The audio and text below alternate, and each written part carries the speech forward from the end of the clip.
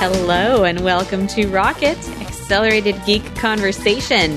This episode is brought to you by Pingdom, and it's also episode 200 of our show. Woo! At least 10 of them were good, I feel. I think that's right. How many years is 200? Almost 4. Almost Oh my 4. God. How many hours has it been? About 200. At least 200. At least 200 hours. You guys, come on. Our shows sometimes go long. We're probably talking like 350. Like, honestly, all in. Yeah, with all of our extra episodes. And like there was that one that was like 2 hours long. I don't know. Hey, you probably know me because this is episode 200. But I'm Simone Rochefort. I'm a video producer at Polygon.com. And my co-hosts are Christina Warren, Senior Cloud Developer Advocate at Microsoft, and Brianna Wu, Democratic Candidate for Congress. Woohoo! And this is our 200th episode. So, Simone, I did get some listener feedback for episode 200. They told me that they were disappointed that you had not dropped enough sexual double entendres into the show lately. They said, all this just straight talk about tech. That's not why I listen to Rocket. So my challenge to you is to up your game on episode 200. I will defy anyone who says my talk about tech has been straight. I mean, we did have that whole elongated discussion about Cassandra in Assassin's Creed. And it was elongated. Yeah. Holy moly. That's what we want, Simone. We want more. The fans want more of that. That's right. All right, I'll work on that. Okay, new catchphrase. Holy moly. I'll say it every time I say something innuendous. Like how amazing it has been to be on Rocket for almost 4 years of my freaking life. You guys, I was in my first job out of college when we started this show. Oh my God. I was actually thinking about this. Like when we started Rocket, I worked at Mashable and lived in New York City, and Bree was still, heads down with Giant Space Cat. And I don't even think you were even at the point yet where you'd even started, looking at running for office. Nope. Simone, you lived in Seattle and worked at Pixelkin. Mm-hmm. Now, 4 years later, I'm in Seattle working at Microsoft. Simone's in New York working at Polygon, and Bree is taking on the system and is, an inspiration to us all. We have all moved up in this world. Pretty awesome. It's pretty awesome. And, I feel like I have to say this. I've had a lot of jobs in my life. I really mean this to all of our listeners. We've never had one crossword to each other ever in 4 years of this show. Not one, I look forward to this every single week. It's one of the best working relationships I've ever had. And this is why, even if I win in 2020, I'm going to keep doing Rocket because I love doing the show so much. We work well together because every time one of us is like, can I be 15 minutes late? The other two are like, yeah, you can. Oh, it's amazing. No, I agree with you, Rhea. Like, I don't know if I've ever had such a sustained working relationship where I've done the same thing every single week with the same people, and I look forward to it every single time. And Bree, you and I, we knew each other. We'd met in person. We knew each other from the internet, but we weren't like super close, Right. Simone, I didn't know who you were. And this could have been a recipe for disaster. This could have been one of those. It could have been one of those things where like we didn't have chemistry, we didn't get along and whatnot. And instead, what it's happened, and I want to thank all the listeners for this, is I've met two of my friends that I will have for the rest of my life. I get to do this with you two every single week, and I look forward to it. And I love that. Like, it feels like this is a conversation that we have with everybody listening, whether it's one of you or 100 of you or 1,000 of you or, beyond that, like we get to talk about the things we want to talk about, whether it's hard tech or MoviePass. I mentioned MoviePass in my talk at Purdue yesterday, incidentally. Got big laughs from the crowd. I said that's an example of how to break users' trust and how you don't want to be MoviePass. But we like, whatever the thing is, like we've kind of developed this relationship and conversation, and it's so varied and so wild and so different than I thought that it would be when Bree reached out to me and said, "Do you want to do this podcast?" And I was like, "Okay." I didn't realize that I'd be making two of my dearest friends and get to listen to Simone read, series smut. Or Apple Watch smut, which is still like one of the greatest moments of all time. Seriously, we started off strong. I also want to give some props to our network here. Yes. So the story about Rocket getting made behind the scenes was when Relay was founding, they had a real problem. There was nothing but shows by, straight white dudes. And all those straight white dudes are my friends. But, Mike straight up told me, it's like, that's not our values. We want to give other people a voice. And I'm like, well, I don't find being a woman in tech to be an interesting topic week after week after week. So if we did a show, I just want it to be like, women that happen to be talking about tech week after week. And I think that's the reason this show has sustained when a lot of other, shows that are specifically about diversity have not stayed like for 200 episodes because we always have something to talk about. Right. We're all here to talk about the stuff we care about, which is tech. Yeah. And I just think like Rocket gives a conversation you just cannot get anywhere else in the industry. Exactly. I feel like what's so great about our show is that we're not doing this because we want to be diverse. We're just us. And because we're us, it's a different flavor than what you might get that kind of permeates the ecosystem. And that's always, I want more shows that are just them, no matter who you are or what your background is, because diversity just, does not equal gender. It's so many other things. Yeah. And the things that make us diverse and different, I think our gender is the least of it. Yeah, I agree with that. Yeah, but I agree with you. Thank you, Mike. Thank you, Stephen. Thank you, Jim, our amazing editor who puts up with all of this. Thank you, everybody. All of our Relay FM co-hosts, at the other shows on the network who've been just fantastic. I've worked with other, podcasting networks before. You have two, Brie, and it doesn't always go great. And Relay is much better. It's a step up. And it's been amazing to see Relay's continued success. And I feel honored to be a part of it. And I feel honored to do this show with you two every single week. Yeah. I also had no idea, what I was signing up for 4 years ago. I never would have thought that this would be such a huge part of my life. And I feel like we have only gotten, we get better I swear every episode we're like, that was a really good episode. And every year I think we get better and better at doing what we do. And I hope that you agree, listeners. I hope that you agree. Yeah, let's go ahead and plug leave the review, leave the 5 stars on Apple Podcasts. Yeah, let's do it now. Why not? Right now. Yeah. Well, we're going to talk to you about that at the end, of course, but let's just go ahead and plug that. Go ahead and, do that. And, for those of you who've been with us for the beginning or a really long time, people like Charles Tan, who just, who runs our Twitter account, who's the most amazing person. Thank you for listening and for doing that, because that really helps. I would be happy just talking to Brie and Simone and no one listening and it being in a void.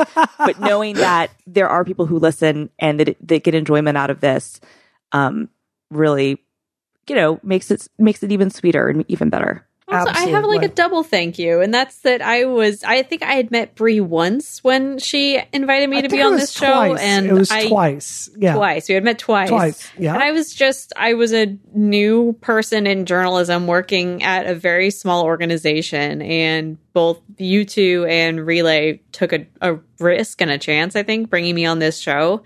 And it's really been amazing. It's completely shaped and changed my life, and thank you for that.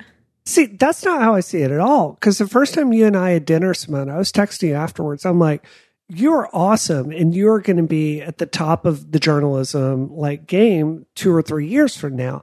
And I mean, I told you that immediately after I met you, and I was dead on. So from my perspective, I saw a shooting star, and I just grabbed her onto my show. Right in those coattails. Good. And I think, no, I mean that. Look at where you are today. I mean, you're a successful novelist. You're at Polygon. You're a beloved internet personality on YouTube. I mean, I can recognize talent when I see it. So I'm honored to do a show with you every week. Yeah, seriously, Brie, great eye, because Simone, I didn't know you. I'd never heard of Pixelkin. I didn't know anything about you, but Brie said that you were cool, and I was like, okay. And I just immediately, I saw it too. Exactly what Brie's saying. You had something that is just that it factor that is rare and that is awesome. And I feel privileged to I mean, honestly, selfishly, I'm like, good. I get to ride like the Simone, rocket, like rocket being. That's what they call it, the Simone rocket. And we'll want to talk about something that's less impressive and successful than our show. Yes, okay. But something we've been talking about a long time. All 200 episodes, the Magic Leap. So I got to try out a Magic Leap 1 literally today. I know listeners, if you listen to last week's episode, I mentioned I was going to be able to try it out a week ago when we recorded that episode. We did not have time to get it all set up until today, but I got to play with it. I got to play Angry Birds on it because the game that I thought I was going to play was not ready yet. But okay, so I am still unimpressed, but I will open with a thing that I actually am impressed by, and that is the power pack / computer thing that you wear basically on your waistband. The Walkman. The Walkman, basically. And it does look exactly like a Walkman. It looks like a shot put that I want to like throw at my coworkers whom I adore and love. But when I thought about it as I was using the Magic Leap, the idea of having all of that technology compressed into that tiny little thing, it wasn't, it was still ungainly. It was still ugly, but it did feel quite, it felt momentous to have that capability in that tiny little thing. That was pretty cool. So I do appreciate that. I did not appreciate most of the rest of the experience, which was pretty frustrating. Starting with playing Angry Birds, like the field of view on these goggles, and this is something that people complained about after the HoloLens was announced too. The field of view is just not what you want or expect it to be. I could move my head slightly to one side or the other, and the view would start to cut off before I had fully turned my head away from where the thing that I was seeing in AR was. And the same with top to bottom. If I lowered my head just a little bit, then the edges of the quote unquote screen would come down and cover what I was looking at, which was a very cool like 3D world with mountains and a little astronaut hopping around. I think there were some dinosaurs there too. That was very cool. But it was still, the image quality itself was just not extraordinary. I was absolutely, able to see perfectly through the Magic Leap and like see all my coworkers in the office and not bump into them, which was great. But the image that was being projected itself, it was still also semi-transparent and it didn't look totally crisp and as vivid as it should, which was, again, like, it was just kind of underwhelming. What else did I feel about it? I think it's a bad sign if the thing you're most excited about is the battery pack that comes with it. That's not a sign that the gadget is succeeding, in my opinion. I think that's true, but at the same time, I would kind of argue that that is probably, at least from my perspective, right now seems to be the one really kind of innovative thing. Like the headset quality and those things it almost feels like everybody's at the same place. They might have a better field of view than, say, HoloLens, but they're still figuring that out. Resolution is still being dealt with. But one of the problems that any of these things have is how are you powering this, and how are you putting kind of a GPU out there? And the other solutions, HoloLens notwithstanding, have basically been to tether you to a giant PC. So, I mean, I agree with you, Bree, but like I also do want to give them the only credit I kind of want to give, and I haven't used this, is that. And that was what struck to me from the original thing. Like, that does actually seem pretty cool. That was like exactly how I felt too, which was like, okay, credit where credit is due. I'm walking around happily and freely in my office.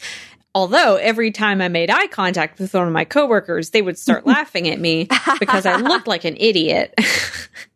Right. Which brings me to another problem. I think this is a bigger one. So the way that the headset goes on your head, it actually feels great. Like it doesn't, there's no buckles or straps or anything. It kind of stretches out when you pull it, and then it kind of falls back into place. So you can stretch it out, put it over your head, and then it will basically close around your head, and it will rest there above it, or on it rather. And that was very easy and cool. The goggles themselves look absurd. Everyone who put them on looked like a big nerd. I know that's not unique for AR and VR, but they were like particularly bad sci-fi dorky. And here's the other thing. They sit flush against your eyes, so you absolutely cannot wear glasses with these, which a bunch of my coworkers who don't wear contacts ran into. Like, I feel like actually the majority of my coworkers do wear glasses and don't wear contacts, and we were all just kind of like, oh, okay. Is there a solution for that? Is the solution like just to get like special lenses or something, or does Magic Leap not? Do you know if they have any? I don't know if they are making their own lenses for that. I'm not sure how that would work. The solution that we had to do was just take off your glasses and deal with it, which is not ideal, obviously. I would hope that they would offer different lenses and not just assume that people will wear contacts if they need corrections. But that was with the Magic Leap 1 kit that they sent us, which just had the Leap itself, the charger, the battery pack, and the controller. There was no solution for that. Can you see this product getting better? Like, I remember when the first iPad came out and it was not the greatest thing, and it had some unique things like reading comics on it. It was a really good experience. You could say, I can see where this product is going. I can see how the next generation and the one after that is going to be really good. And it was. Like, can you see them like iterating on this with hardware down the line? I think I could, but again, I'm coming back to that problem of what is this for? And it's certainly not even for playing Angry Birds in first person. Like, that was fine, but it was pretty underwhelming. As far as other uses of it, just in my office for work, there's just nothing that I feel it could do for me. And the way that things were, the way that I was seeing things that were not kind of totally visually, there wasn't great visual fidelity, and sometimes things would flicker in weird ways, and it was just like it was not the greatest experience. So I'm sure that there is room to improve, but I don't know what they are improving towards, if that makes sense. Yeah. Well, that's depressing. Yeah. Yeah. No, I mean, we've spent so many episodes talking about this company, and it's been so many, they've raised so much money. I would hope that the tech could be useful, but it seems like, I mean, how would you rate this? Like, when you first, and part of it, I know it's different because this is coming after all these things, but when you first used Oculus, Simone, you were impressed, right? My mind was friggin' blown when I first used Oculus. Yeah, mine too. And so you didn't have any feeling like that? No. Where would you rank it right now, kind of even in comparison to kind of the experience to Oculus Vive? And I know this is AR, not VR, but just in terms of the experience of using it and feeling immersed in the environment, how would you compare it to the other devices out there that you've used? I guess I'd want to put it at a 5. That makes sense to me. I'm interested in spending more time with it and poking around and the other things it can do. But just my initial experience was so underwhelming and so opaque in certain ways and transparent in other ways, that like the images were. So yeah, in terms of just a first time user experience, I would put it at a 5. Can you tell us what game you were going to play that wasn't ready? I don't remember the name of it. It had a really silly name. I wonder if it's on Google. Yeah, I was just curious because I think everything you're saying is completely dead on. I haven't used it, but I totally respect your experience. But do you think that a better software demo would do better? would offer a better experience? Do you think that like how much of this do you think was Angry Birds? How much of it was Angry Birds' fault? No, all the tech problems that I had, or all the problems that I had with it, were on the hardware side. Because like Angry Birds functioned totally fine. I put it down on the ground, and then the birds flew automatically into my controller, into the controller, over which was superimposed a slingshot, which was, again, semi-transparent and sometimes flickered in and out of life. The one cool thing that happened was there was one time I got too close. You could only get so close to the pigs and their towers, so there was kind of like a haptic wall there. The controller would vibrate when you got too close. And one time I did that, and I had turned my hand around, and the bird was like looking at me, and he was really angry, and that was pretty cool. And that's pretty awesome, actually. And then you'd pull the trigger and like pull back with your hand to stretch the slingshot, and then let it go.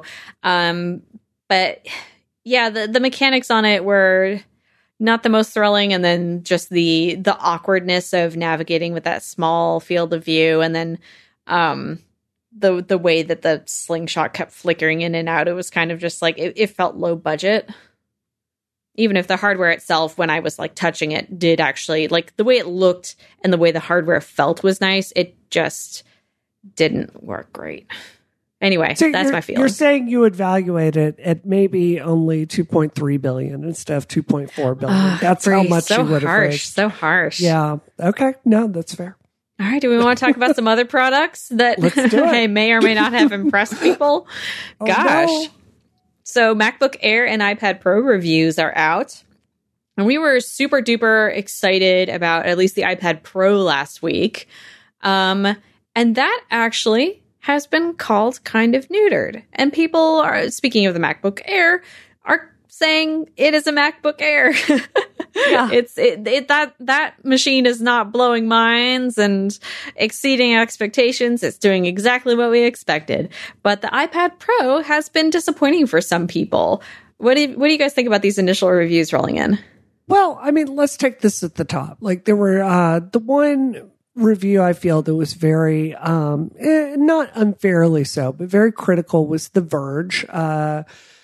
And I thought some of it was like, they're still going after the iPad Pro for not having a headphone jack. I feel like that ship has sailed. Yeah. I understand your point. You don't need to keep making it repeatedly. That's my feeling on it. The Wall Street Journal was also very cool on it. I think overall, people, they felt very cool on the reviews. And the reason was, like, iOS 12, they said if you'd already used an iPad with iOS 12, there wasn't a lot of value there. And in particular, The Verge, they went through like the pipeline of, say, pulling photos off of a USB stick and how impossible that still was today. And the overall argument really felt like it's like Apple themselves in the keynote keep saying this is more powerful than a computer. They keep comparing it to a PC. And, as journalists, they felt like it was their job to kind of sit there and say, okay, well, this is more powerful than a PC. Let's compare this. Let's, basically fact check Apple's claims and put it up against what other PCs can do. Mm-hmm. And I think generally speaking, the results were, this is still a very compromised device. That said, and I'd love your take on this, Christina, I couldn't help but feel it was just a little bit unfair. Like, I'm right there, and I think iOS 12 clearly has work to do. That said, if I didn't own a first-gen iPad Pro, like, for me, I don't see a reason to upgrade from like that to this. That's not worth $2,000 for me. But as far as this being a good device, I think with Photoshop there, that's clearly a very compelling argument. Like, the hardware itself is good. I couldn't help but feel that maybe that the iPad Pro is getting a level of scrutiny that, say, some of Microsoft's products might not be getting, if that makes sense. Yeah, I mean, I think that it both gets more and less scrutiny. I think that the bar is both higher and lower, to be totally honest, because when the Surface first came out, for very good reason, it was panned. The Surface RT was decimated. as it should have been. I gave that a terrible review.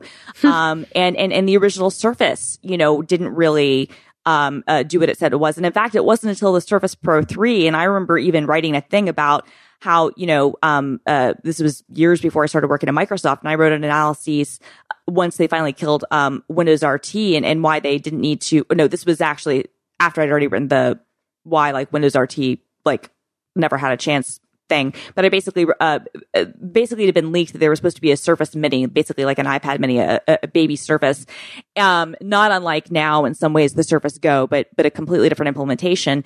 And it was pulled from the announcement basically at the last minute. They'd come really close to putting it into production. They'd probably had pre-production units and Satya, killed the project.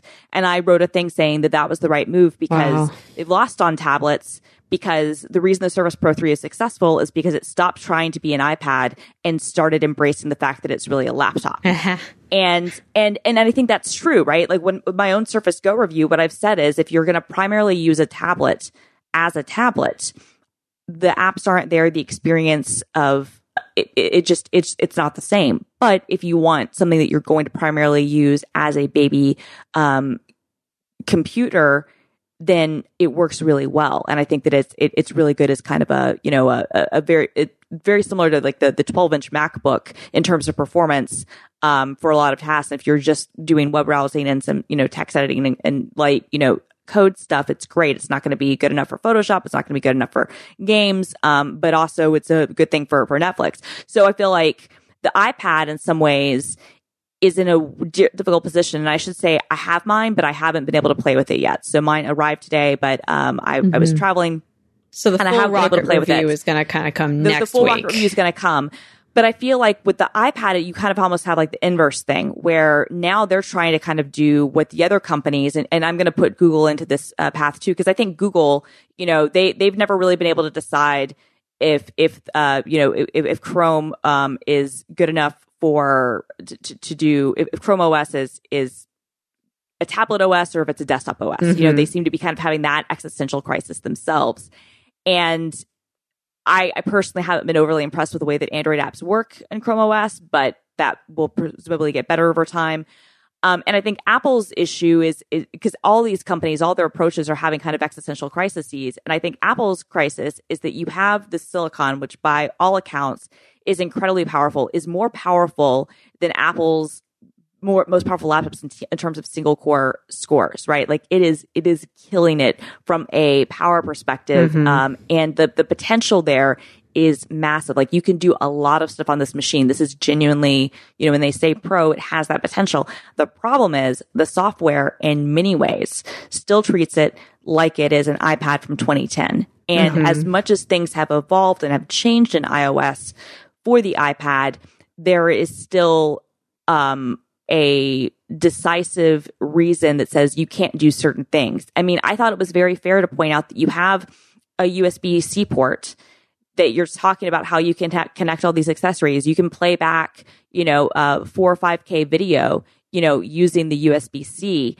You can connect it to an external monitor. You can connect it to cameras, but you can't connect an external storage device and view it in the Files app and then import things that way. You have to use a Siri shortcut if you want to import things into Lightroom, the way that they have it set up, and you don't want a all Siri those shortcut photos that isn't available yet, too. Right, Yeah. right. A Siri shortcut that to get all your raw files off your camera roll and not keep them there to import them into the Lightroom library. Like you have to find these hacks, and that's been the thing. Like people like Avicii, who is a huge proponent of and is hugely successful and is great at making his iPad his primary computer.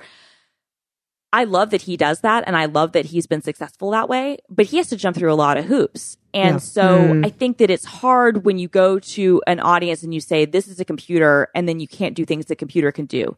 That said, I do think you're right, Brie, in that I feel like sometimes the way that the iPad is looked at, and I'm very guilty of this myself, is we look at it from the perspective of people who already are used to the existing computer paradigms. Yeah. And we know what works for us, and we see all the deficiencies.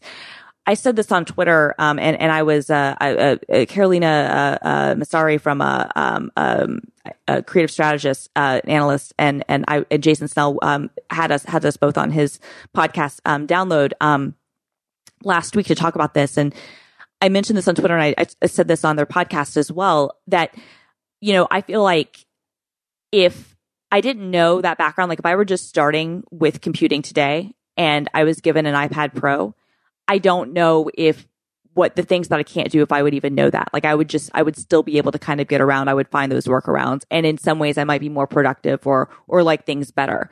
So I feel like there's a certain class of people, and that class is getting bigger and bigger every day because they're growing up with these devices, who this is what they're going to know first. And of course they're going to see an iPad as a computer, because to them that the touch first world and these apps and this experience is what they do. The problem is, when you are not used to that and when you have other things you need to do, there is still this compromise. And no company has figured out the balance. But then also, like, there's still limitations, like the devices that Nilay in the Verge review was able to kind of use with the USB-C port, and also just the workflow itself not being convenient for people who are doing these like high volume photo editing tasks, for example, where if you're charging that much for a pro device for pros to use, it being able to work with this particular microphone or be able to import photos directly into the photo editor without kind of using that particular file infrastructure as a middleman. Like those things are right. They're user friendly things to be able to do. And it's kind of, I have to say, Simone, like when I saw that part of it from my point of view, I was like Nilay is going through and plugging all these things with the USB-C into the iPad Pro. I was like, holy crap, look at all these like these things that they brought into iOS from Mac OS, and they have all that hooked up now. Like I was seeing it like, wow, look at all these libraries they added to this. There are some legitimately cool things. Yeah. I do legitimately think it's a cool device. It's wonderful. Like I'm not down on the iPad Pro now, but I do think he did. Let me find the part, because when he wanted to plug in a printer, and I was like, okay, man, sure. Yeah. Like, no one's going to want to use a printer with their iPad Pro. But then I was thinking, no, people do. I mean, rebuttal? Actually, this is, I was gonna say that this is actually a problem that Apple has had for a really long time with the iPad Pro. I mean, they have AirPrint, but AirPrint isn't really rapidly supported. And if you're somebody who is in a corporate environment and you're trying to print, you can't do it from your iPad. And that is hugely frustrating when you need to print something. And if you're using something as a tool, like my mom, one of the main reasons she can't only have an iPad, and the reason I'm going to be buying her a MacBook Air, is because sometimes she wants to print and scan things, and that's not something that you can do with a Plum on the iPad. And it's just never been. Can I say something? I just bought an HP Envy, and I have been amazed that I set up AirPrint on it, and it works freaking flawlessly with iOS or my iPhone or anything in the house. That's like awesome. Scanning, printing. You can scan. I've been freaking stunned by it. It's been so good. I stand corrected. She had a system. Here's the problem. She had a system that worked great. She had an Epson that worked with AirPrint and that she could print and scan from it. And it was awesome, right? And then Epson didn't update their drivers and it stopped working. Yeah. So I have to buy her another printer too, right. So, I mean, I know there are solutions. I'm saying that the problem is these solutions aren't maintained in the same way. And, and there's still not a corporate printing solution, which, if you're trying to say this is a pro device, I do kind of feel like is that's fair. And I realize not everybody prints, and I don't print that often, but when you need to print, you need to print. Is there a reason really frustrating? It is AirPrint and there's not a Bluetooth option? Is that a dumb question? I don't know enough about printers to answer. I don't either. I don't either. Yeah. I don't either. I mean, I think that AirPrint was kind of their design philosophy, because when they invented AirPrint and when they introduced that was before they even had a file system like that was user accessible. Like the Files app and stuff didn't exist. Like it was, so it's basically it's a Wi-Fi kind of protocol is I think what they're doing. Yeah, it's Wi-Fi, but why not Bluetooth? I assume for fidelity. Okay. And I assume that probably in theory, I think that they were probably hoping that the big industrial, multi-$1,000 printers would adopt AirPrint. Why they haven't, I'm not really sure. Chrome OS has issues too, although it's gotten better, but Chrome OS still has massive issues with printing as well. It's one of those things that nobody ever talks about, but I always rail on because I've always been in those situations where I need to print something and I don't even have a home printer, right? So it's not a common thing, but it's one of those things that's frustrating enough, that you're like, okay, you got to figure out like, how do I deal with this if I'm in a situation where I don't have access to a printer? Fair enough. I guess this brings us to another super important point, which was the external storage issue. Yeah. Right. Which I think, I understand not wanting to let apps have that ability to store things because you don't want to get complicated that way. But I feel like you should at least be able to save or import from the external storage. Yeah, definitely. It's indefensible, especially if they've got full-fledged Photoshop on there. Like, let people use external USB drives. Yeah, it's totally. I mean, and I know that Adobe, what Adobe's push will be and what Apple's push will be is to be like, oh, use your Adobe Creative Cloud account and, pull things from your library that way. And fair enough, but sometimes, the speed isn't going to be there. Like, it'll be interesting to see if as like Adobe Rush gets better, and if they bring Premiere at some point or Final Cut or whatever comes, to the iPad Pro, because it would be a great video editing machine. I think like how they're going to deal with the NAS, and kind of the storage issue that so many video editors have, like network storage. How they're going to deal with that for, pulling things off. If it's just going to be, okay, you're just going to pull things off of Wi-Fi and transfer that way and just trust that, or if it'll be, if there will be an option where you can plug in, to quickly, transfer, gigabytes and gigabytes of files. I don't know. I was just going to say, in our conversation last week, we talked about all of Apple's many laptops and where the iPad Pro would stack up. And I think we all in that conversation were like, they say they're gonna, but it's probably not going to be a replacement. And it seems like the reviews are really just confirming that there's nothing better or worse than we could have hoped. It is what we thought it might be. Yeah. I would give it. I think though that we're getting closer. I think that what's frustrating, what at least what I read from the reviews, there seemed to be a sense of frustration. That the thing that's holding this back is not hardware but software. Yes. And in the past, which is legit. And in the past, that hasn't necessarily been the case. In the past, you could almost say, well, we're not there from a hardware perspective and we're not there from a software perspective. But here you can say definitively, the hardware is powerful enough. It is decisions made on the software side that are what's holding it back. And I think that's the sense of frustration I kind of got from some of the reviews, is that it's a great device and you can do a lot of things with it. But if you're really looking for an iPad and the way most people use iPads, you should get the $329 version. And honestly, I think that's Apple's entry level. I think that's their entry level device. Like not even like Mac. People say, oh, they don't have an entry level MacBook anymore. The $500 get into the ecosystem Mac Mini is now $800 and different. And my response to that is, yeah, I think that's now the iPad, because that has a keyboard, it has, the pen support, it does a lot of the other things, and it can be for a lot of people, especially people who don't need, the extra fidelity and features and whatnot of the Pro. It can be a very usable machine and very comparable to a low-end Chromebook, in my opinion. The problem is that, when you can figure it out, I spent $1,600 with the case and tax and stuff on my iPad Pro. So that's more than a MacBook. That's more than a MacBook Pro. So that's when I think it's fair for people to say, okay, what are you getting with this? And is this really going to be the best for your needs? And I won't know for myself until I do my review. But as I said last week, I basically knew when I bought it that I'm paid all this money for this thing that I'm basically just going to watch Netflix and play the Family Guy, game that I play. Oh my gosh. No, I just want to say, like, a lot of the things Nilay was complaining about with this, it feels like low-hanging fruit to me. It seems very easy to fix.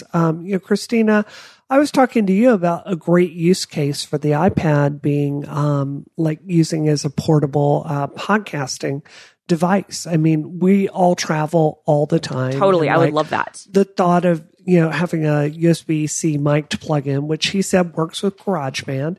And then you pointed out, well, you can't record clean audio. It would have to be mixed down. That's a very fair critique of it, but that's easy to fix. Like allowing the Files app, like to access a USB drive, figure out how to sandbox that and make everything safe. That's a relatively easy fix. So, we held Microsoft to the standard for many years. Just because they promise to fix something or they can fix something in the future is not a reason to go buy it. And you should not buy an iPad today if you want to get that done. But I do think it's moving in the right direction clearly. And, I can really see, like with iOS 13 and 14, I can really see this becoming a totally usable device. Sounds good. This episode of Rocket is brought to you by Pingdom. Woo! Whilst you've been listening to this podcast, how would you know if your website had gone down? Would you know if customers couldn't click that Buy Now button or access your content? You might stumble across the problem by luck, you fool. That's no good. You need a system. You need something to tell you that everything is running smoothly on your site. And more importantly, when it's not. You need Pingdom. Pingdom will let you know the moment your site goes down in whatever way is best for you. They're smart, too. They'll get the information needed to solve the issue sent to whoever needs it, whether that's one person or your whole team. They are dedicated to making the web faster and more reliable.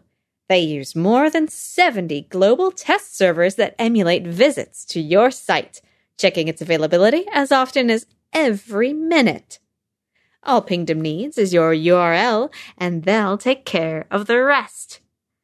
Don't risk being the last one to know about something on your website breaking. Start monitoring your site today.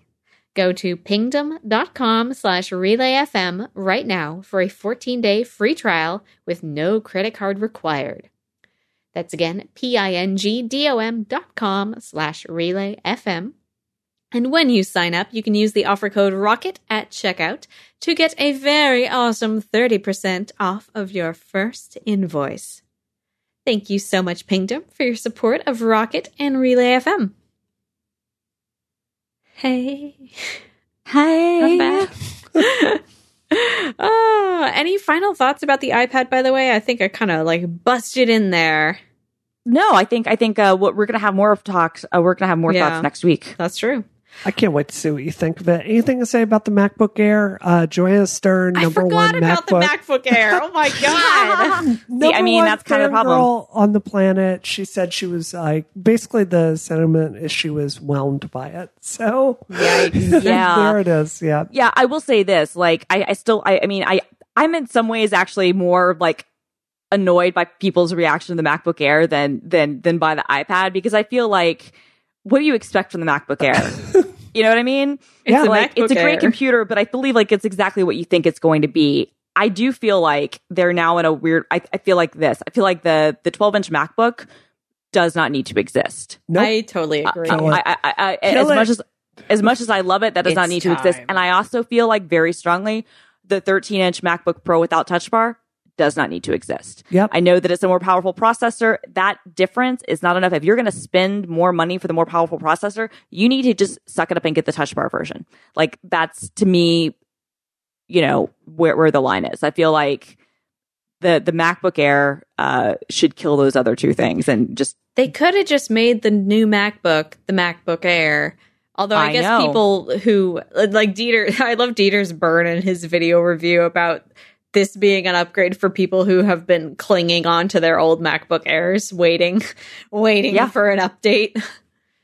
Yeah, I will say that I know that the performance isn't that much better than like whatever the last processor spec they put in it was. And that's a fair critique, but it's also not. It's fair in the sense that, yeah, if you just look at raw numbers and raw scores, that's going to be accurate. But I also feel like at this point, most people who have MacBook Airs, the issue that they're having with it isn't that they can't do whatever they need to do with it. It's that they don't have a modern screen. It's that the storage isn't fast. It's that, some of those other things. And I feel like, it's going to be an upgrade. It's not going to be maybe the upgrade you would have wanted, but we're also at a point now where computer processors are kind of at a plateau. So yeah, I don't know. But unlike iPad processors, which are doing just exactly. I mean, and you can almost get the sense that Apple very much wants to release like a MacBook Air with an A12X processor.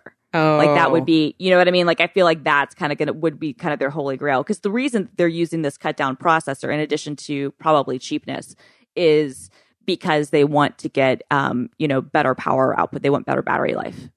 So speaking of other technology that's kind of plateaued, I've always thought that phones had come as far as they could go.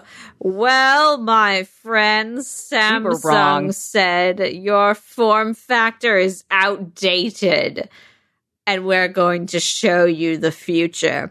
And so at SDC this week, Samsung revealed its prototype for a smartphone with a foldable display, which they're calling the Infinity Flex display, which is certainly a name that you could call something. And so basically what they showed on stage, they dimmed the lights so that you couldn't really see. They didn't want to give everything away about what this hardware looks like because of reasons. Anyway, but what they showed, the illuminated screen, phone shape, opens. And then on the opposite side of that side also turns into a full screen with no visible crease or anything. And then when folded back down to its small size, the screen, of course, appears on the outside, which you can still use as a phone and to interact with apps and stuff. But you can unfold it to tablet size to do more multitasking apps, or, of course, just have a bigger screen and do whatever you do with a bigger screen. Read erotica on the subway, as one does. Yes, as one does. As one does. The wonderful books of Daria Dufour. Anyway, so I actually, as cheesy as this presentation was. What? I loved it. Did you? Oh. I kind of love it too. The presentation was so cheesy, but I kind of love this. Oh, no. I mean, I don't think I want one of these things. The tie thing? Oh, yes, please tell us about the tie thing, please. Bixby. This had nothing to do with the Infinity Flex display. The presenter at the end was talking about duct tape being an ordinary household device, comparing that to Bixby, and the idea is that they're going to make it great and wonderful. So he takes this roll of duct tape, ordinary household device, and puts it down, like tapes it to the front of his shirt as if to demonstrate, here's duct tape. It's just an ordinary household device. And then they put a Bixby sticker on it. And at that point, I paused the video and I screen capped it and I sent it to Brie and Christina being like, what is this corporate nonsense BS? This is so silly. This is dumb. And then I pressed play on the video. And immediately after that, he was like, and turn it into something wonderful. And he did a magic trick and the duct tape was gone. And in its place was silver tie, the same color as the duct tape, with the Bixby sticker still on it. And I lost my mind, ladies and gentlemen. The way to Simone de Rochefort's heart is a magic show. Not even kidding. That is no joke, my friend. I love magic. Anyway, so this foldable phone, which was actually the star of the show. What did you guys think about the foldable display? Again, in hell. It's so gimmicky and dumb. It's Android compatible, Brianna. Yeah, Android. Okay, this is the most amazing thing is that Google has already announced, they're like, yeah, we're going to have official support for these foldable screens and devices, just because all these companies are coming out with this stuff. And Google's like, no, guys, you can't fragmentize our already fragmented operating system. Use our APIs. We've built them. It's cool. Which is a good thing, but also, I mean, look, Brie, I agree with you. This is a total gimmick, but I also kind of love it. There's something so in my lizard brain when I see the thing unfold and it's unfolded, and yet there's no crease in the screen. It's just like a perfectly smooth screen. My lizard brain is like, yes, that is cool. Also, I love that like it becomes like an old school, like chunky candy bar phone with like a touch screen. Yeah. Like I kind of love that it goes old school and almost like it feels really like retro tech of that because it becomes kind of thick. Like I kind of adore that. She likes it thick. Oh God. Simone. Very unprofessional, Simone. Bad. Oh, man. That is exactly what you're supposed to do. So many mixed signals. What is with this like huge bezel on the top of the unfolded tablet phone? Yeah, I mean, I'm assuming that that's something with how they're getting the, you know, LCD or LED or whatever material they're using to work. Okay. You know, I assume that's why it's there. I mean, I don't know enough about industrial design, but that's what I have to assume. The only thing you don't know enough about. Oh, okay. I have to implore both of you to see reason, push past your gadget lust and just think about this. Like, if they're showing the product in the dark very carefully, like, that's probably not a great sign. They're protecting elements of the design, Brianna. I mean, look, yeah. I think that it's total BS that they say they're going to be manufacturing these things within months or whatever, be at that stage. No, they're years away. They're years away. They're years away. If this is ever productized in like a meaningful way, it's years away. But I mean, it's cool. I don't know. We haven't seen a lot of innovation in screen technology stuff. This is cool. I don't know. I think that maybe the wrong way to look at this is like, oh, you'll have like a foldable phone and you're going to use something like a tablet, make it a phone and make it like a notebook or whatever. But if you think about how it could be implemented into other types of devices and other types of form factors, that could be really compelling. Gonna fold up my iPad. Gonna fold my Nintendo Switch. Okay, see, exactly. That's what I'm saying. Like, how cool would it be if you could fold your Nintendo Switch in half? Yeah, it's still the same thickness. Really baller. And then you could have this thing. Okay, granted, it'd be like really thick, but you know, you would be able to like pocket it in a bag much more easily rather than having to like that. But like that's a great example. Like, I mean, you know what I mean? Like that'd be a really cool way of making stuff more portable. I don't know. I'm down for it. It's so cheesy and it is so such a gimmick, Brie. Where is so the power going to be? Like the lithium ion, like that part of it is always going to have to be hard at this point of technological development. Yeah, it's going to be hard, Simone. It's going to be hard. There's no way around that. Okay, hard and thick. Oh man, it's thick. It's a thick phone. It's going to be hard. The power of it. All right, Brianna. So for episode 200, you did a special segment. Would you like to introduce that for us? Yeah. So, guys, I have joked for a long time with Mike Hurley and a lot of the people on our channel that I want to make a show called Uninvited. And the premise of it is all the people that write themselves to like invite themselves onto Rocket when they've clearly never listened to the show. Right. And they're trying to market something. So most of these, I just like, sometimes I'll give them static back. Like I'll write them back. Like somebody the other day, I was like, oh yeah, you love Rocket? What do you like about it? And that was the only response I sent back to them. Like most of the time I just turn these down. That said, Motorola reached out to us. They have a product coming out that's, it's the first 5G phone. And, you know, it occurred to me that I did not really know a lot about how you move to an entirely new communication standard. You know, I was kind of like LTE, the name of it is long-term evolution. I thought the whole point of that was to like give an extensible standard for this. It turns out I was totally wrong. It really mean this. 5G is a very, very interesting technology that has potential to solve a ton of things, like not only giving everyone like a broadband speed in their phone, but also solve a huge issue here in Massachusetts, which is people outside of Boston, the city, don't have access to, high speed internet. So I spoke to Motorola and we had a really fascinating interview. Here it is. So for our next guest today, I am so honored to be here today with Doug Mitkow, who is Director of Product Operations for Motorola. Thank you for being here, Doug. Oh, thank you so much, Bree, for having me here today. Happy to do it. So I have to tell you, when you do a podcast, especially a tech podcast, there's no shortage of people that write and they pitch their product to your show for you to do a show. And we almost always say no. But Motorola, you guys wrote me and we said yes to this because I think this is a very, very interesting topic. So basically, right now the United States is on 4G/LTE and Motorola is about to roll out their 5G network. And as it turns out, this is a really interesting question. Like, how do you get from one communication standard to a new one? So Doug is here today to straighten all of this out for us. So thanks for being here. Oh, thank you. Yeah. So, let's take it from the top. So I know you're about to unveil a new Motorola product. It's the first in the United States with this 5G protocol. So, tell Rocket listeners about that. What are you about to put out? Yeah, definitely. So Motorola has always had a heritage of really rich engineering. And so we consider ourselves the forefront of doing different RF developments, whether it was the 2G standard with GSM or the 3G.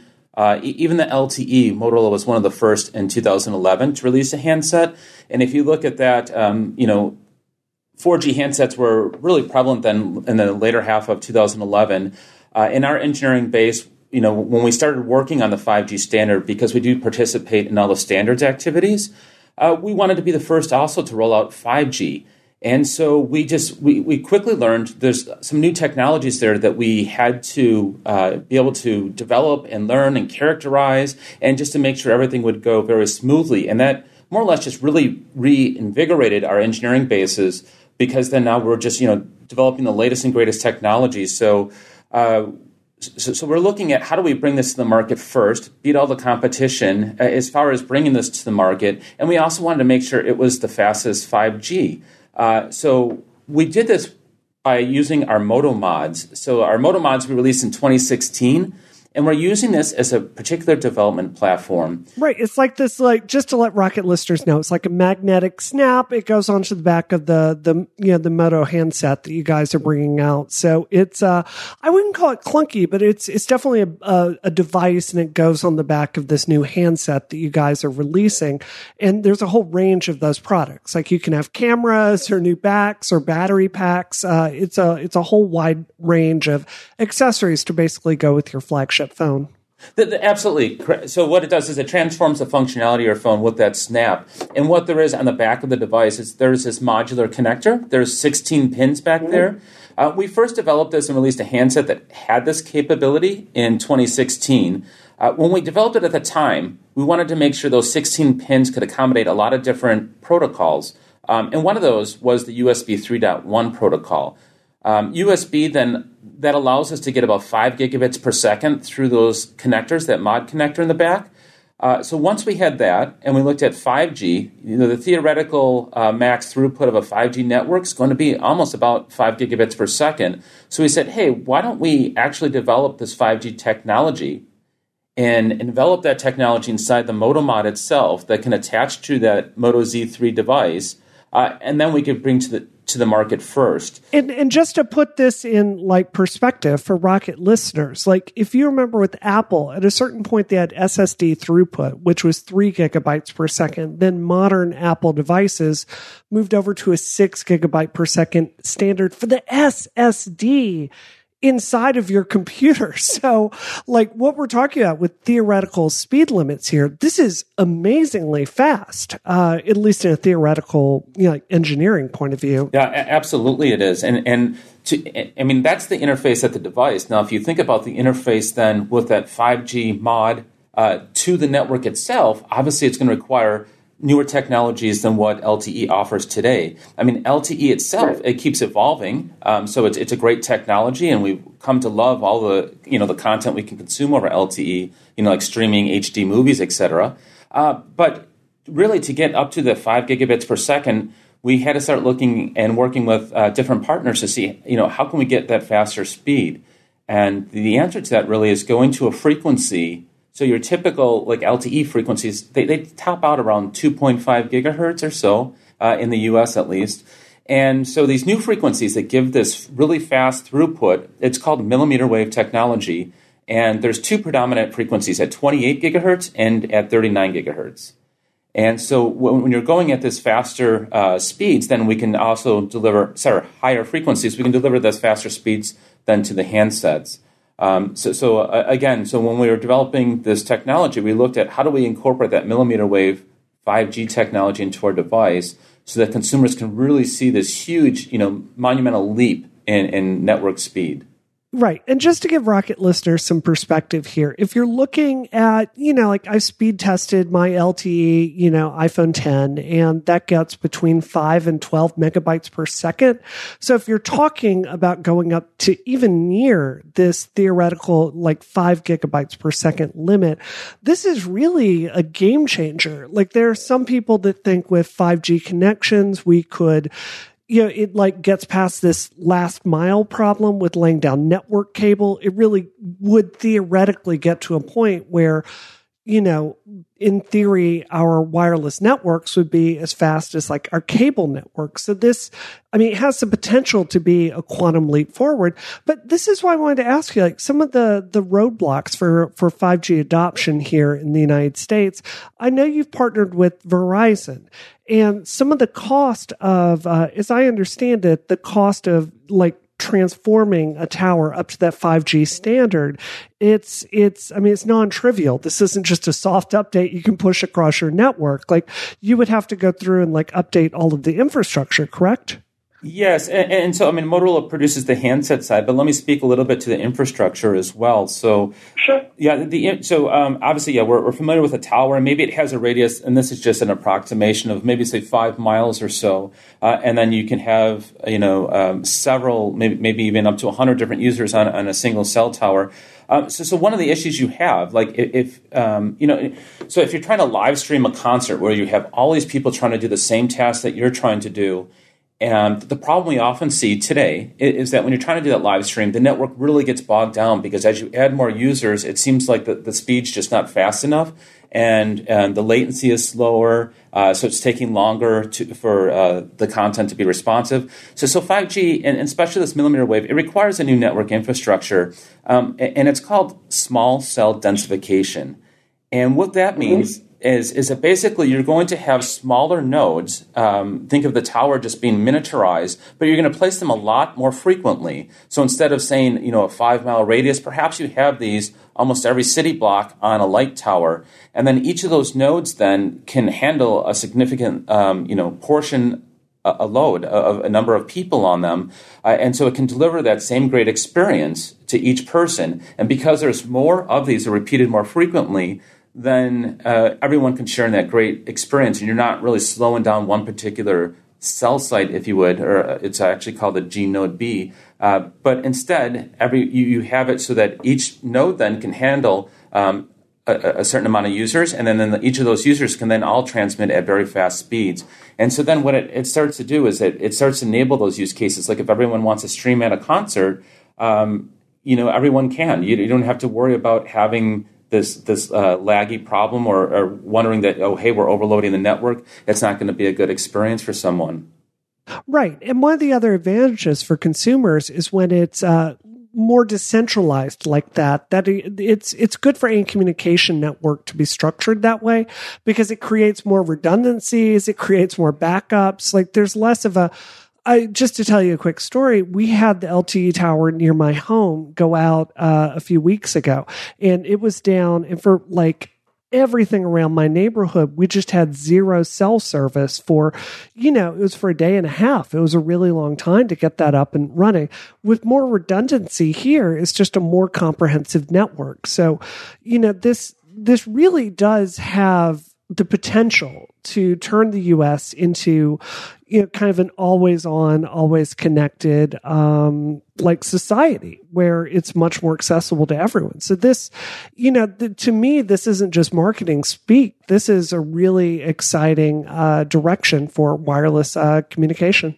Yeah, absolutely. And I mean, the promise is at least a 10 times upgraded in your network speed and your content. And if you think about that, I mean, once you have that 10x speed, I mean, if we go back just one time again to 2011 when we first rolled out LTE, we didn't have a whole lot of content. Like HD streaming really wasn't predominant then. Obviously Facebook was just in its infancy, and things like Snapchat really didn't exist yet. But yet all these content applications were then made available because we had these faster LTE network speeds.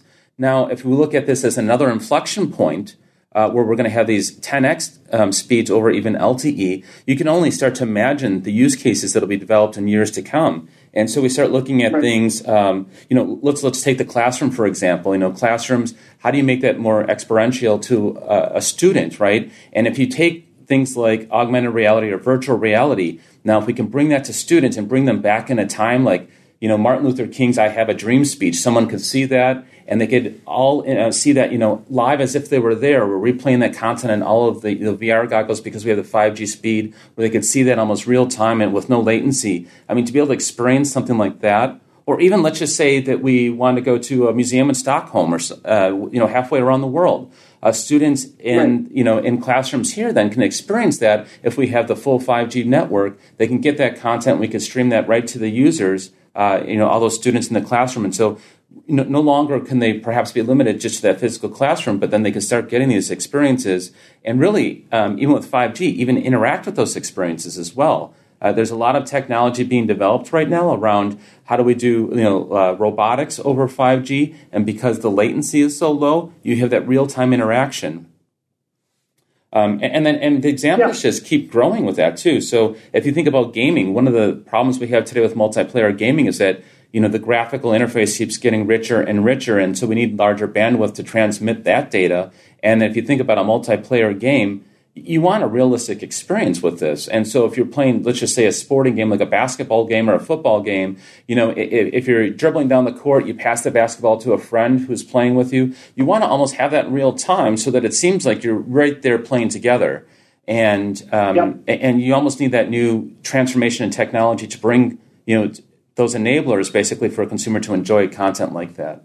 Everybody I know that played Titanfall very seriously at launch, we all moved our Xboxes as close as we could to our home's router to get that latency down, because for Hardpoint, it was so critical. I have to say, like right now, I'm trying to download Red Dead Redemption 2, and it's been taking it's going to take like 4 hours on PSN. So last question before I let you go. One of the things we saw when we were trying to roll out 4G and LTE was it wasn't really well defined. Like you had some different flavors of 3G that were technically fast enough to qualify as 4G. So they marketed it that way. And then, before I did this interview, I started reading about all the different LTE communication standards all over the world. It just made my head spin. Are we going to be doing any better this time with 5G? Like, is there a set protocol that people have to subscribe to? Is there an open set of patents for people as we're working in this space? What does the future look like as far as consumers being able to understand if they're really getting 5G stuff? Yeah, so there are multiple flavors, but it will benefit the consumer. And let me go into a little bit of detail on that. So the way the 5G standards are now, there's two distinct standards of it. There's a sub-6 gigahertz standard, and then there's the millimeter wave. So the millimeter wave enables those experiences like we talked about, like if you're at, say, the World Cup or you're at the Super Bowl and you want to stream content, you need that millimeter wave so you could have that high-speed content. But then if we think about the rural or even suburban areas of the U.S., those higher frequencies, they're going to have a much shorter range. So how do you reach those consumers with 5G still? And for that, the application is going to be the sub-6 gigahertz. So with sub-6 gigahertz, basically, you can get speeds down to, going from that very high frequencies of 28 and 39 gigahertz all the way down to 600 megahertz. And the lower you are in the frequency, then the broader the reach to the consumer.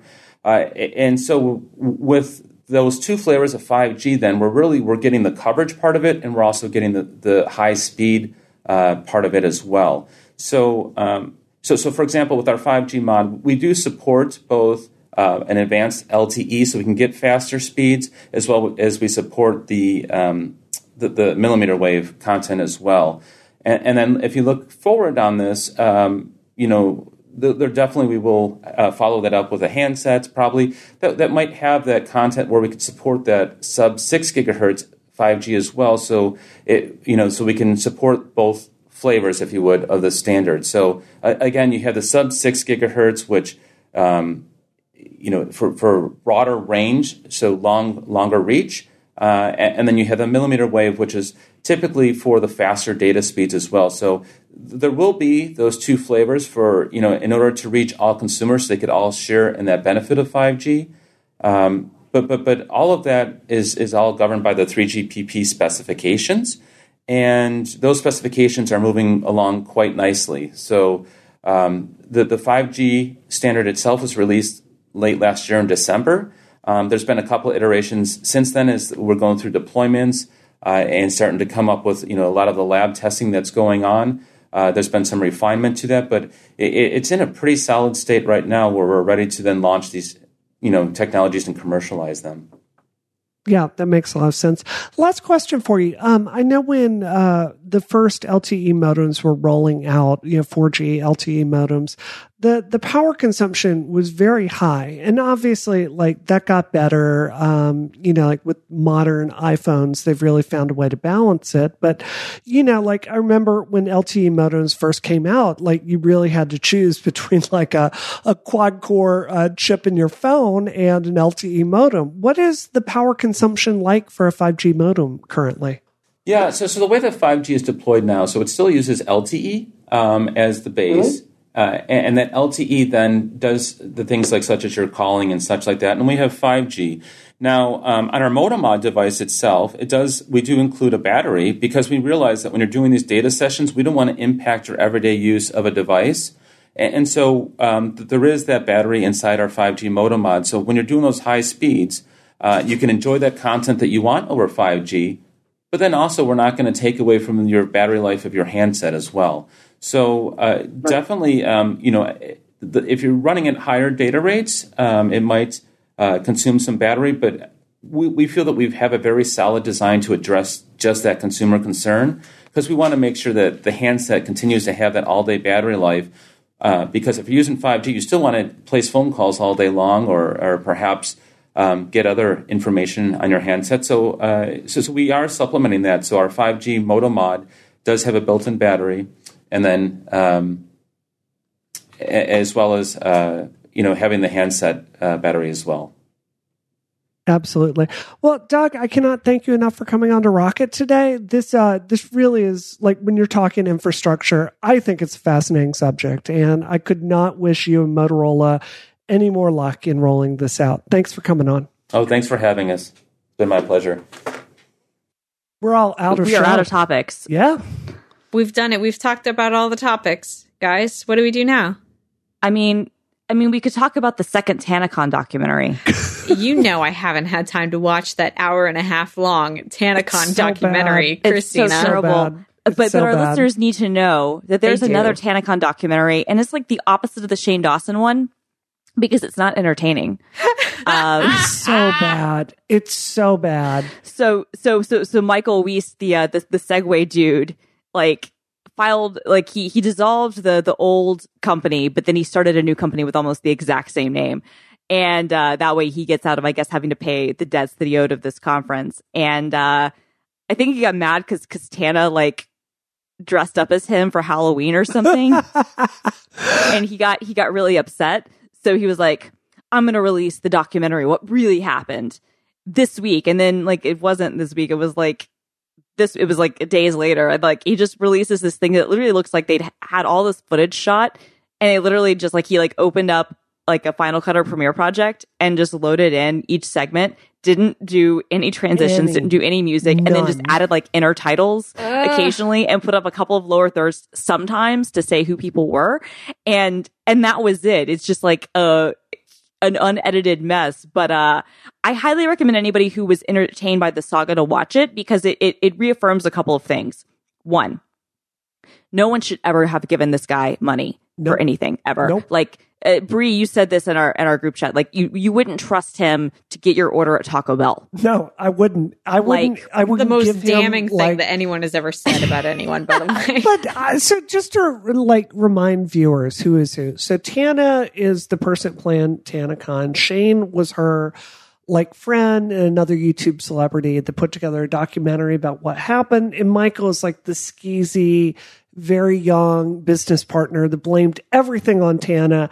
And then the more it comes out, the more it's his fault. He put out the footage of him planning TanaCon, and it just proves how wildly inept and how much he's overrepresenting everything that he can do.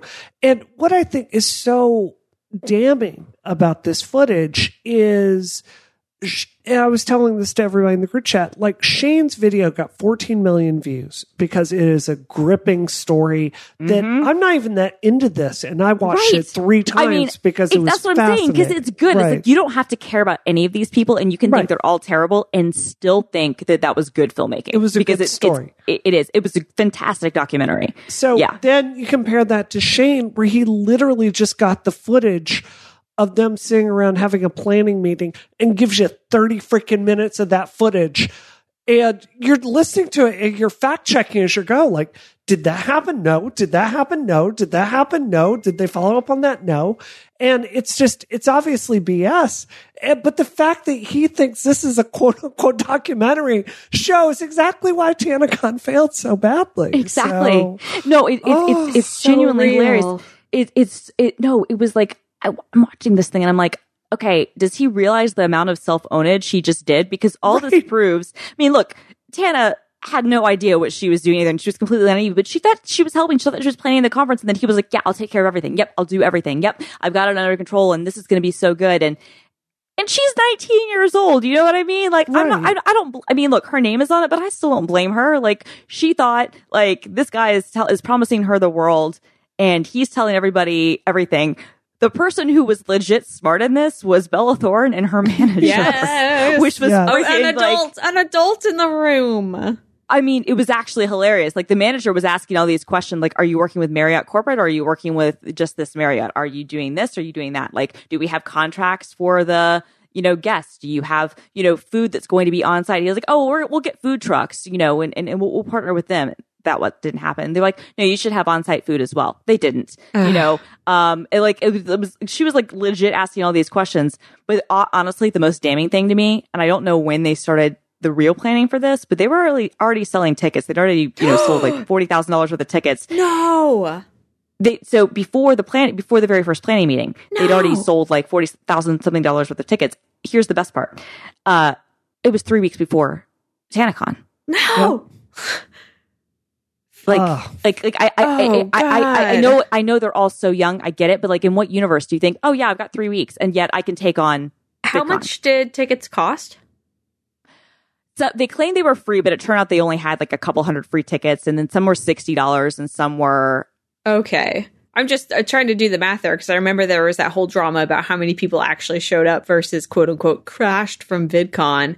$40,000 worth of tickets. No, I think that they sold about 5,000 tickets, which is or maybe a little under. And I think there were 5,000 people there. And I think what happened is that they were in a ballroom that was maybe a max capacity of 1,000, maybe. Makes and sense. They thought, and they thought amongst themselves, oh, people will just leave and other people will come in. And that's not how that sort of thing works. No. And it was just, completely from top to bottom, just completely terribly planned. But anyway, the video, which is a slog, we will put it in the show notes, but it is a slog to get through. Yeah. Don't it is really entertaining. Don't watch it. Don't watch it. You guys have timestamps for me. For the video? Yeah, for the video. No, so that I don't have to watch the whole thing. Minutes 1 through 90 are not worth your time. No, I think he starts talking to Bella. I think he starts talking to Bella Thorne around the 30-minute mark. Yeah, okay. That's about right. He gets really annoyed because he goes to pick up Tana and she's asleep, and they have a meeting with Bella Thorne, and it takes them an hour to get there, and he's really annoyed. And he's like, well, to the camera, he's like, well, it's an hour later, but we're finally on our way. And you can tell the way that he's framing this is oh, look, she didn't do anything. Mm-hmm. Again, dude, what do you expect? It's Tana Mongeau. Like she's not going to be ready for your meeting. And also you're treating her like she's the talent and you're treating her like she's the client. And if that's the relationship, then you can't expect her to be taking an equal share of like the planning responsibilities. You know what I mean? Yep. Right. Like do your job. This guy needs to learn, like, he's 21 years old. He needs to not be running the company. No, he needs to, and no one needs to ever give him money for anything ever. Step back and learn. He's deleted all of his videos off of his YouTube, which is really sad. But there's this video of him on Twitter that I can't stop thinking about, where he like puts together this very beautiful, lush thing of him going to the Grammys, and he thinks that it's making so him sound, bad. and he thinks he's looking so smart and so fancy. He's like showing off his Louboutin boots and like all of his, fancy jewelry and accessories and fashion and how much money he must have spent on stuff. And all you do when you watch this is you're just like, this guy has no idea what he's talking about, and it's so gross. Like but I can't stop thinking about it. It's like my favorite thing. He is the Jacob Wall, but yes, and in planning, like in event planning instead. Like that's the level of integrity you're dealing with there. Completely. All right. Oh my gosh. What are you guys up to this week? Bree, what about you? So I want to tell you guys, I have gone all in on Dyson. Oh, baby. I gotta tell you, I have tried different like goops of my hair, and I finally have figured out like the right combination of spray to put in there, and also masks, like moisturizing masks. And I swear to God, I have hair like a freaking Kardashian these days, and it is freaking amazing. It is amazing. So I went ahead, I'm like, if this product is this good, I'm gonna get some more Dyson stuff. Like this is great. So I got their air filter product, and I found out that like the air like all around my home is horrible for me. So we plugged that in. And I've also got their full-fledged hair dryer that comes with it. I'd love to know your thoughts on this, Christina, but they give you a partial hair dryer along with it, but it doesn't go it's not very fast because it's very small. Exactly. It is small. So it's one of those things where like what I've been doing is basically just like using like the round brush a lot as like the main kind of drying thing, and then going, if I need to, the other thing. Yeah, you're right. Like that is fair. Like I could see, I kind of thought the same thing. I like the styling thing so much, and I'm like, do I want to get the full hair dryer too? Yeah. And I kind of do, just because and I'll tell you why.